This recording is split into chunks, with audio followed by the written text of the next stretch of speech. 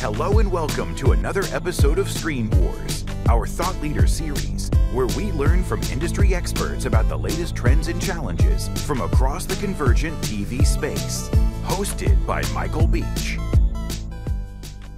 Today I'm joined by Alex Weprin. Alex is currently a media and business reporter for The Hollywood Reporter. He also edits their daily newsletter, which I highly recommend. I've known Alex for several years, back to his days at Media Post and Political, and I've always been impressed by his range. He is knowledgeable about everything going on in New York and Hollywood, but also connects the dots to our backyard local. Please enjoy my conversation with Alex Weprin. Alex, welcome to Stream Wars. Thanks for having me. Excellent. Well, I know our audience is familiar with Hollywood Reporter, but kind of want to give us a quick overview of kind of how you got where you are today.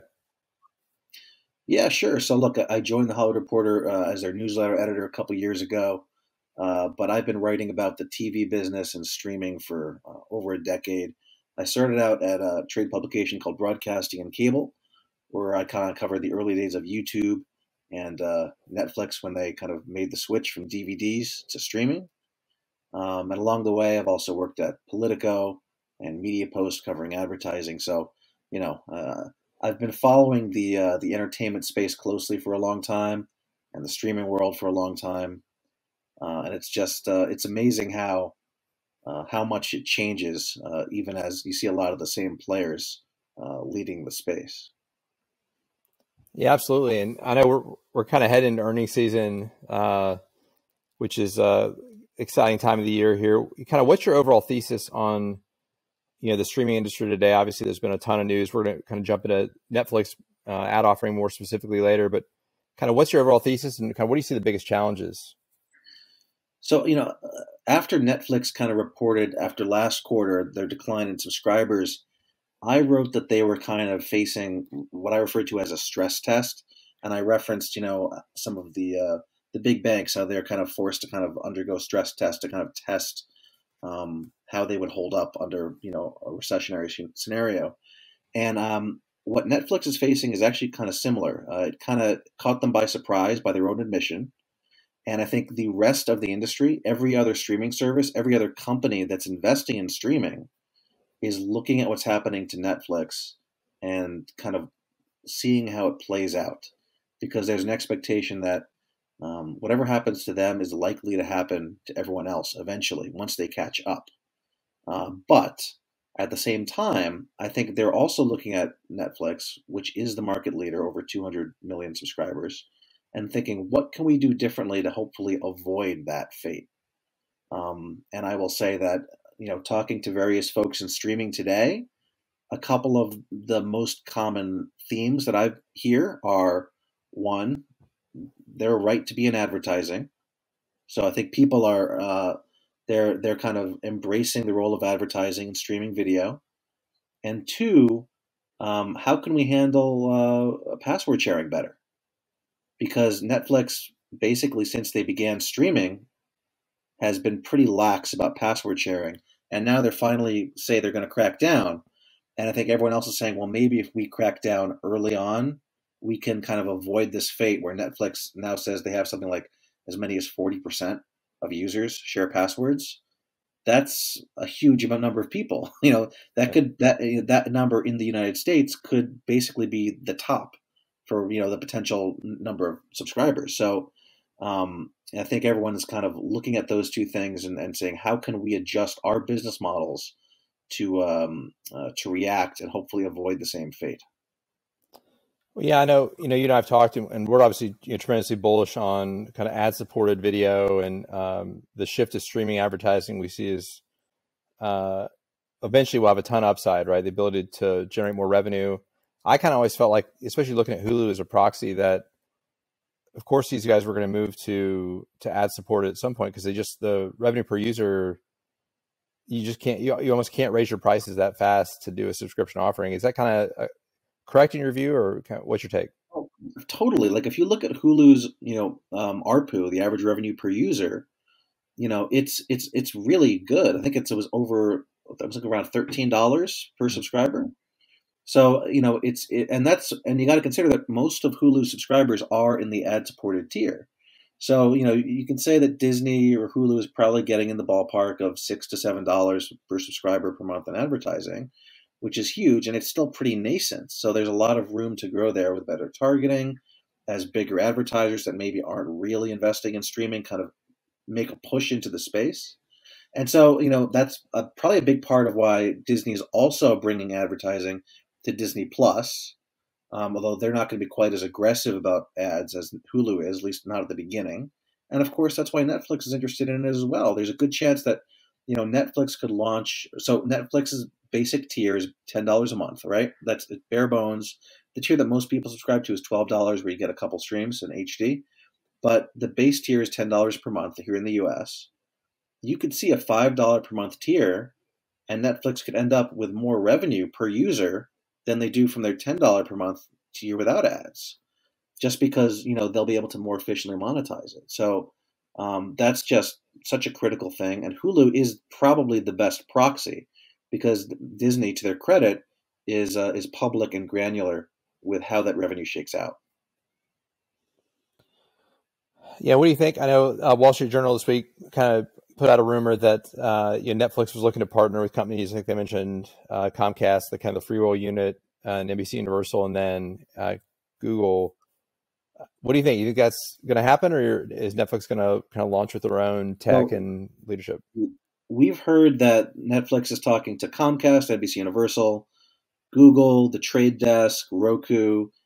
My interpretation of the state of things is that they are talking to every major player in the space and trying to game out what each is willing to offer, right? So I think each company could bring something to the equation. And I think once they have a sense of what is out there, they can, take stock of it and decide who they want to partner with, or maybe they'll even partner with a couple of them, and build out an ads, some sort of ad tier pretty quickly. It does seem like, so they've said publicly that they want to launch it sooner rather than later, and there's been reporting that it's by the end of the year, which makes sense. And in order to do that, they would need a third party to really kind of take the lead on the tech side and possibly the sales side to make that happen. That would certainly make me lean towards Roku or Comcast NBCU. But you could see them partnering with multiple parties. I think in the next few weeks, possibly the next month or two, we're going to see the first deals get signed. But I think right at this very moment, they're talking to all the major players and just seeing what each can bring. And once they get that, then they can move to the next phase and actually strike deals. Excellent. Well, looking at Netflix as a whole, you come off last quarter. What's your bull case for Netflix, and what's a bear case? I mean, the bull case for Netflix is the same one that their executives make, which is true, which is that ultimately all video is moving to streaming. At some point, everything, all entertainment, all sports, all news is going to be consumed via streaming video. Now, when that happens is still very much up for debate, but that is the long game. And so they will argue that, they only have 200 million subscribers and that the ceiling should be over 1 billion, or it means, maybe 500 or 600 million, whatever it may be. Like, it's going to be much higher than it is now. And because they are the biggest and the best, they have the widest breadth of content, they're the ones who are going to lead the way. The bear case is that they have kind of cornered themselves in terms of a business model, this premium subscription model that has worked tremendously well in markets like the US and Canada and Western Europe, but hinders their ability to grow in maybe emerging markets like India. Reed Hastings noted on, I forget whether it was an earnings call or at an investor conference, but he noted that in India, the equivalent of like our cable TV bundle, where here, we may pay $70 a month for a typical cable bundle. In India, it's something like $3 or $4 a month for like the same product. And so in India, Netflix is a premium product because they're actually priced higher than a cable bundle, and it's a different product. So it became like a luxury there. And so if you're going to compete in some of these markets, which have a lot of growth ahead of them, you kind of have to figure out pricing and and figure out what the local audience really wants. So it's been a challenge for them there. So the bear case is that they're kind of cornered in, and that they are kind of unable to break. They've kind of hit a ceiling in the U.S. and Canada and Western Europe, and they're really unable to break through in these emerging markets. And other players, whether legacy companies like Disney, which are willing to underprice in those markets, or new players that come, that kind of enter the field, are able to do so. Yeah, it'll be interesting to see kind of the earnings. I mean, especially the expectation they set of possible, loss of, I think, 2 million subscribers over the next 12 months. What this, I don't kind of recall them having 2 rough earnings reports in a row in at least recent memory. No, I mean, well, look, they lost 200,000 subscribers last quarter, and that was the first time they had lost subscribers in over a decade. So, it would be they were forecasting another loss, but they've always been pretty conservative. In fact, Netflix has historically been pretty conservative with their forecasts. That's just always how they've operated, and so they've had a few big misses over the past couple of years, and I think you can pretty reasonably say that the pandemic had a role in that because it made it difficult to really game out what consumers were looking for. And so, they're forecasting a pretty significant loss. So if they don't, if it's better than forecast, maybe that could work in their favor for their share price. But it's also possible that they have a worse quarter than anticipated. They did see Stranger Things debut, the new season, which is a kind of their biggest franchise, really, at least until the second season of Squid Game comes around. And so that's something that should help them, which is why some people were surprised that they kind of had the lower forecast. But, we'll have to wait and see. All right. Well, switching gears to regional sports networks, you recently wrote about the NESN 360 launch, which, especially in our world, kind of the local space, is a pretty big deal. One kind of takeaway I've had is, again, I'm not surprised, but the consumer, I think, has got a little bit of sticker shock about what these services cost direct outside the bundle. I guess, one, what are your thoughts on that? And then 2, I kind of look at this. Do you think that these direct-to-consumer RSNs are a threat to the bundle, or are they just trying to sign up people who've already cut the cord? Yeah, I mean, I think consumers have become so accustomed to streaming services that cost $15 or under and have a ton of content that when you see NESN or the Sinclair, the Bally RSNs priced $20 and above, there is that sense of sticker shock. So I do think that's an issue, and there's going to have to be a lot more work to educate consumers and make them realize, actually, this is like, there's a reason that we're charging this, or adding more to the product to help justify that higher price. Sinclair has talked in the past about trying to find a way to incorporate betting or gaming into such a product. And that would be one way to kind of really engage sports fans, directly. In fact, Disney, Bob Chapek, at an investor conference said that, they've been thinking about a direct-to-consumer ESPN, not that it's imminent, but that whenever it happens, whether it's 5 years from now, 10 years from now, whatever, it would have to be the kind of the place to go for any sports fan. And so, the future of sports, like all content, is in streaming, but the business model remains kind of up in the air. And the RSNs, this is like a first tiptoe in that direction. I do think that, for now, I suspect that it's really about trying to reach people that have cut the cord, but are still big sports fans. And, the truth is, like, if you're a baseball fan, you may just subscribe for June, July, August, September, and then cancel, for the rest of the year until the next season picks up again. So, that may be how things shake out. And that could help, alleviate the sticker shock to some extent. Yeah. I mean, for us, kind of, rough math is, we wrote about this a couple of weeks ago, about 10 to 15% of people watch their RSN on a given month. And there's about 60 million-ish homes, I think, that have an RSN. When you kind of take out the virtual providers and the satellite companies that don't carry them, if you're getting $5 a month from 60 million people, that's $300 million a month. And then to replicate $300 million a month if you, the only people that would buy it are the 10 to 15% of the people that watch it, right? Like the rest of them are. So that price all of a sudden is got to be 10x, right? So if you were going to replace the bundle's revenue, it'd be even much higher than $30. There are creative ways to do it. I actually think one thing that NESN did that I thought was very clever is if you bought their like premium annual pass, they would throw in 8 Red Sox tickets as part of it.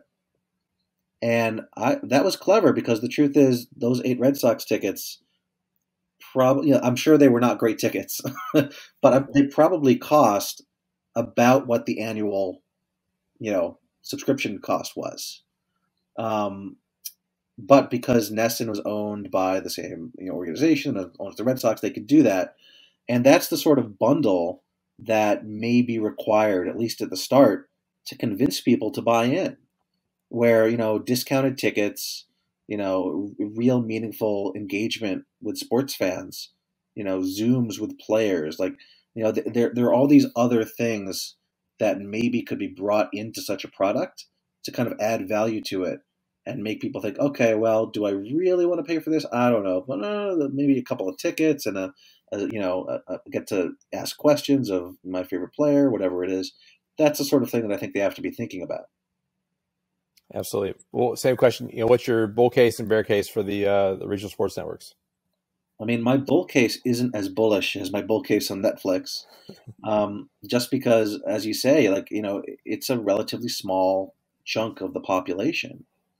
So it's really hard to see how it becomes great economics without some sort of like betting side, part of it. And those rights and working with the leagues and that is really complicated. So the bear case is a lot stronger for me, at least, just because, they're going to struggle. I think the signups will be in the thousands, not the millions. But, in the long term, I do think there's, if everything goes to streaming, you could find a way to bundle it with other stuff, whether it's tickets or, betting or, interactive things or other types of content that perhaps could kind of keep it going. Yeah, it'd be interesting. What's the risk threshold of getting removed from the basic tier on any of those providers? I mean, it doesn't look like it's going to happen yet, but that's, I'm sure, in their calculus for pricing and everything else. They just need to keep as much of that 60 plus million subscribers coming in on a monthly basis. Yeah, I mean, I think that every cable provider or satellite provider as well is carefully looking at what every single channel is doing. So that includes the RSNs, but it also includes TBS and TNT and CNN and Fox News, everything. And I think, for basically since the invention of cable, the carriage fees have only gone up. I think we're going to enter a period where they go down. As because there's no reason for MTV to be getting whatever it's getting right now. And I don't have those numbers in front of me, but they've gone up steadily for decades, and MTV today is not the MTV it was 10 years ago or 20 years ago or 30 years ago. There's far less content on there, and pretty much everything that is there is also available on Paramount Plus. And you could say the same thing for a lot of other channels as well. So I think that the only a handful of channels will be able to justify rate increases, and that's probably the big sports networks like ESPN, big news channels like CNN and Fox News. RSNs, they're so niche that while they might be able to generate rate increases, I think there's going to be pushback for making them included in kind of a base level of the service. And there's going to be pressure to kind of put them at a premium tier. And maybe or maybe a rev share with the cable or satellite provider to kind of encourage them to push it on consumers. Well, switching gears one last time here, one of my favorite kind of even year themes is the bullish statements from earnings season for TV companies that can sell political ads. And you wrote a great story with plenty of this recently. How important is political advertising to local media companies? Yeah, I mean, look, political advertising, certainly for local television, is kind of, it's become the lifeblood. Every time that, in a midterm election year, in a presidential election year, we'd seeing these enormous jumps in terms of political ad sales from campaigns, from PACs, from third party groups, and it's just been crazy. And as the electoral map has kind of expanded, and a lot more states have become competitive, um, and as Democrats or Republicans have been trying to like reach into other states with like Democrats spending aggressively in Texas and Republicans spending in the Midwest, places that maybe in the past they hadn't spent a lot of money. It's kind of shaken up the local media in a really crazy way over the last few years. Um, so it's been kind of amazing to follow. And as I wrote, thanks to data from you, the 2022 is going to be another crazy year, another record-breaking year. And it makes me wonder what 2024 is going to bring, because one can't imagine it being bigger than 2020. But at this point, who knows? Yeah, I mean the thing it's I always wondered, and we talked to a lot of especially the local broadcasters, is obviously they've got to make the transition to digital at some point, whether both like they've got to get their people to watch local news through digital, and they've got to get more of the revenue to come from digital. But it's like these political tsunamis come in, and they kind of, I think, relieve the pressure that other verticals can't, like they've got to figure this out faster. And I always wonder if this is kind of delaying their growth into those new areas, because I think one thing I'll report, I mean, just connected TV alone, this cycle will be larger than all cable TV advertising. That's not to mention social and mobile desktop video, which is both huge. And I think that trend is really accelerating. I think you might be right with some of these companies. Like, I think it depends on the company, it depends on the leadership. The best analogy is actually in cable, probably, where you have like ESPN, and I mentioned TBS and TNT before. Bob Chapek at Disney and Jason Kilar at Warner Media, before he was unceremoniously fired with that merger, they had both said publicly that those legacy cable channels are basically helping to fund the digital transition. They bring in so much cash, billions of dollars in cash, that they're taking it and they are using it to invest in streaming. And I think, if I was the leader of a local media company, a local television giant, I'd be approaching political the same way. You get this enormous influx of cash, and really it should be used to invest in the next generation of local media, whatever it may be. And again, it'll probably be streaming, it'll be digital, but really it shouldn't just be a cash grab that you can that you can just keep doing what you're doing. It really should be something that you take and use to invest in what's coming next.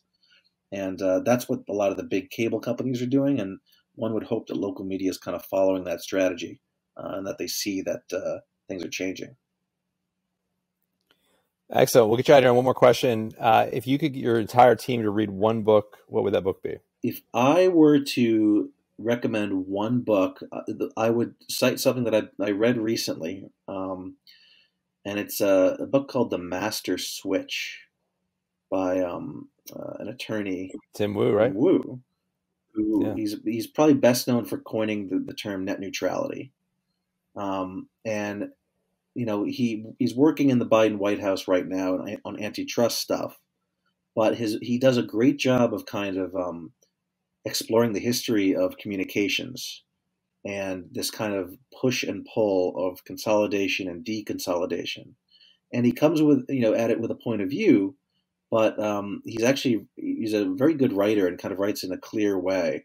And it's hard not to read The Master Switch and kind of see where we are in the cycle, in his hypothetical cycle right now, as we kind of look at both deconsolidation and consolidation of the internet and media and communications and technology. So if you're a nerd like me and you're really into media and tech and telecom, it's the sort of thing that I felt like I learned a lot about the history of it, and it kind of made me think differently about how the business is being conducted today. Yeah, that's great. Great recommendation. Well, Alex, I've really enjoyed the conversation, and I'm sure our audience is going to love it. All right. Thank you. Thanks for having me. Thank you. Thank you for joining us on this episode of Screen Wars. I hope you enjoyed the discussion. You can find out more about Cross Screen Media at crossscreenmedia.com. Please don't forget to sign up for our weekly newsletter, State of the Screens. You can find us on social media at Cross Screen Media. Join us next time for more insights and analysis straight from the experts.